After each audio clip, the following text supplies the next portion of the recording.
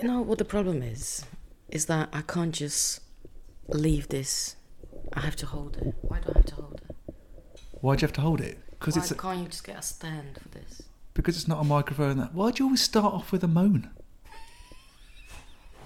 You know there's a saying, don't you? What is the saying? You're saying you should never work with children and animals or Brazilians. No, that is not a saying at all. You're complaining about the equipment. It's just I have to hold it. I don't want to hold it. Well, it's not. It's just it's a handheld microphone. You're not so holding anything. Because you're very free. Okay. And comfortable there. Do you want to explain? Should we explain? I'm talking into the read it to me mic, aren't I? Yeah, and I'm holding. What is this? It's a Zoom recorder mic, so it gives you more freedom to move around. Yeah. You can experiment with how close you want to put it to your mouth. I mean, that's okay. Is this close enough? Well, I don't know. You've got the headphones. Oh, sorry. Sounds good. Again, working with Brazilians. There you go. Well, hello. Hello. How are you? I'm good. Yeah. You? Yeah. Are you ready for today's reading? I am very. Are you curious about this one? Very curious. You've sort of trailed it privately. Yes. As being a bit of a thing. So you're very excited about it? I'm very excited because I love this book. Right, from a book. It's from a book. You must have heard of it. You haven't told what it is yet. When it came out and after, I'm sure you read reviews about it. The Sapiens book. Oh, yes, somebody recommended it to me. I can't think who that was. Me? So, I know.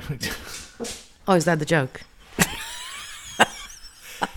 I'll go back to the statement I made at the very beginning. Stop it. Right. I've got a bit of paper here. A bit of paper, because I rustle. I've printed it out. Okay. You know, the passage that I want you to read. Mm-hmm. So, Sapiens, A Brief History of Humankind. Right. Okay. So. Read it to me. I mean, that's quite a long one, isn't it?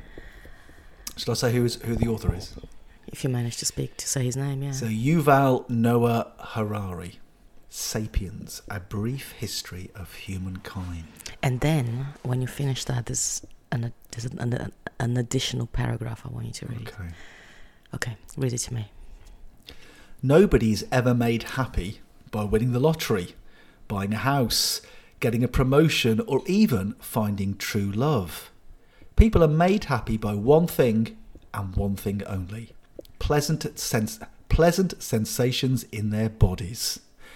A person who just won the lottery or found new love and jumps from joy is not really reacting to the money or the lover. She is reacting to various hormones coursing through her bloodstream and to the storm of electric signals flashing between different parts of her brain. Unfortunately, for all hopes of creating heaven on earth, our internal biochemical systems seems to be programmed to keep happiness levels relatively constant. There's no natural selection for happiness as such. A happy hermit's genetic line will go extinct as the genes of a pair of anxious parents get carried on to the next generation. Happiness and misery play a role in evolution only to the extent that they encourage or discourage survival and reproduction. Perhaps it is not surprising then that evolution has moulded us to be neither too miserable nor too happy. It enables us to enjoy a momentary rush of pleasant sensations, but these never last forever. Sooner or later, they subside and give place to unpleasant sensations. Some scholars compare human biochemistry to an air conditioning system that keeps the temperature constant, come heatwave or snowstorm. Events might momentarily change the temperature, but the air conditioning system always returns the temperature to the same set point. Some air conditioning systems are set at 25 degrees Celsius. Others are set at 20 degrees. Human happiness conditioning systems also differ from person to person. On a scale from 1 to 10, some people are born with a cheerful biochemical system that allows their mood to swing between levels 6 and 10, stabilising with time at 8.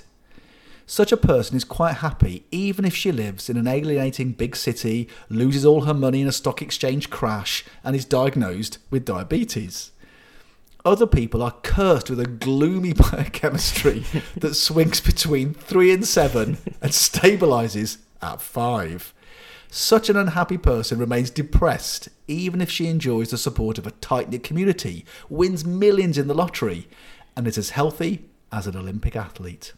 Incapable of experiencing anything beyond level 7 happiness.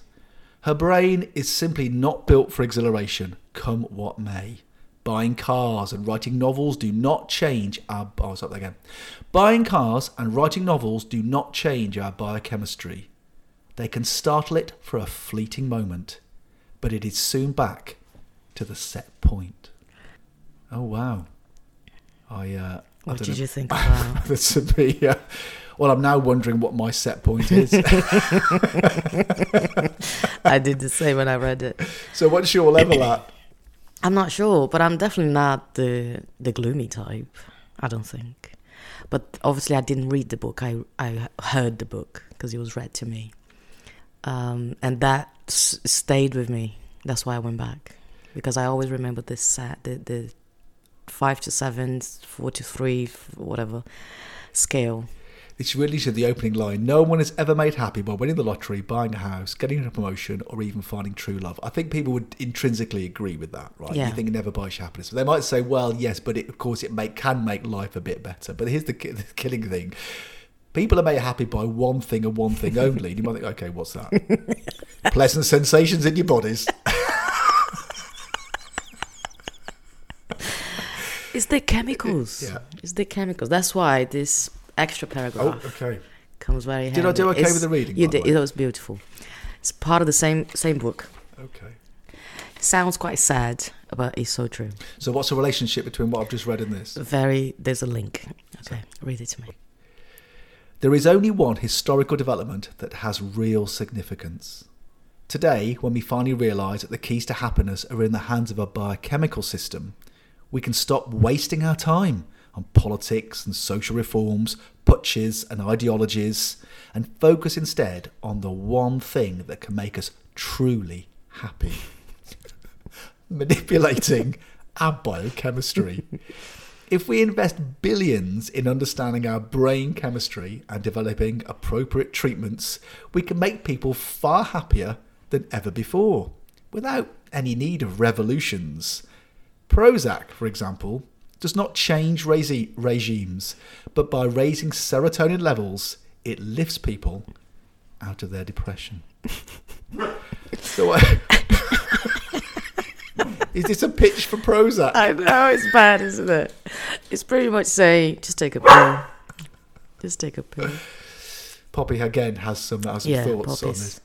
Obviously. I don't know. So what we're saying is, however hard we try, it's all about the chemical reactions in our bodies. It's mostly when he talks about society, living in an equal society or tight-knit community and all of that. Those things, they make life easier. They don't necessarily make you happier, right? So money makes life easier. You just don't have to struggle as much. But when they talk about the drugs, it goes straight to the happiness bit. I feel happy. I feel happier. So what he's saying, we don't need revolution in order to equalise wealth in society. Just give everybody Prozac. That's it. Is that basically what he's saying? It sounds awful, doesn't it? Is that the conclusion? Is that the world you want to live in? That's not what the book is trying to do. It's just bringing bits of reality. But what he's saying, reality. if you want to increase happiness, then just give everyone Prozac rather than worrying about, sort of temporary comfort you might get from having a pay rise or a job promotion. But I don't think that's what he's trying to say. Saying that not instead of, because obviously you don't want to live in a horrible world, but understand the brain. I don't think we understand the brain. That's why we keep saying, buy flowers, I don't know, have kids. That's going to bring you happiness. It doesn't. I know, but I suppose, life is full of experiences which give you chemical reactions. So is there another truth within the book here about how you might live your life instead? What you chase for? You're gonna have to read the book. Okay, well I must admit, I know I did start it. I haven't. It's a very good read, or listening experience. So I just wonder what other sensations you're chasing in order to increase your happiness? Oh, I can't talk about those in the podcast. It's a different show. I was thinking, what if it's not written, describe it to me. I don't know what it is. It's going to be an interesting audience for that one. Is that for maybe that's for patron backers only? It'll read it to me extras. How sad will we be if no one paid for it? Oh my god, my serotonin levels will go down. Well, I don't know whether you've made me happier or sadder now from reading. I that. know it's quite depressing. Yeah. Isn't it? I'm sorry about that. I still can't get it out of my head. It's do you want to live in a drugged up world? The other thing, question I suppose, is that how many people are walking amongst us that are on Prozac or other similar chemical, brain, it's just chemical what's the word? Mind changing or altering, or changing the sensations in their brain to make them feel happy. You don't know how many people you meet on a day-to-day basis are medicated, highly medicated. Yeah, absolutely. And you think they're just, what a happy little chap. Yeah, just think, no, I'm just medicated all the time. I'm just medicated all the time. Yeah, I'm not sure. You're right to say, would we want to live in that world? Or are we already living in that world? Indeed.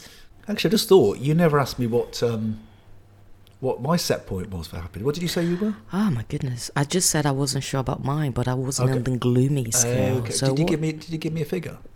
No. Go on, Let give me me a think. figure then. Let me think. I think I am a constant 7. 7. Okay. How so about you go up. Okay, but me. That's a good question, isn't it? What you said about?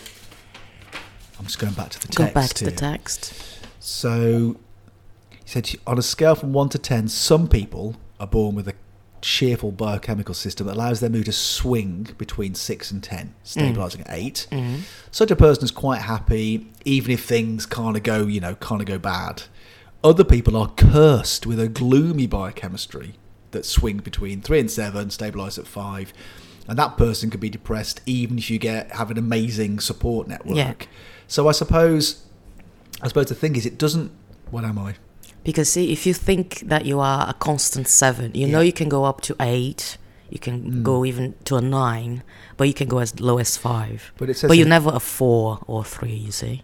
But it depends what you're born with. Her brain is simply not built for exhilaration, come what may. So there's a bit of a biological determinism here, saying you can manipulate it, but you can't change that set point. That is really quite depressing. It is awful.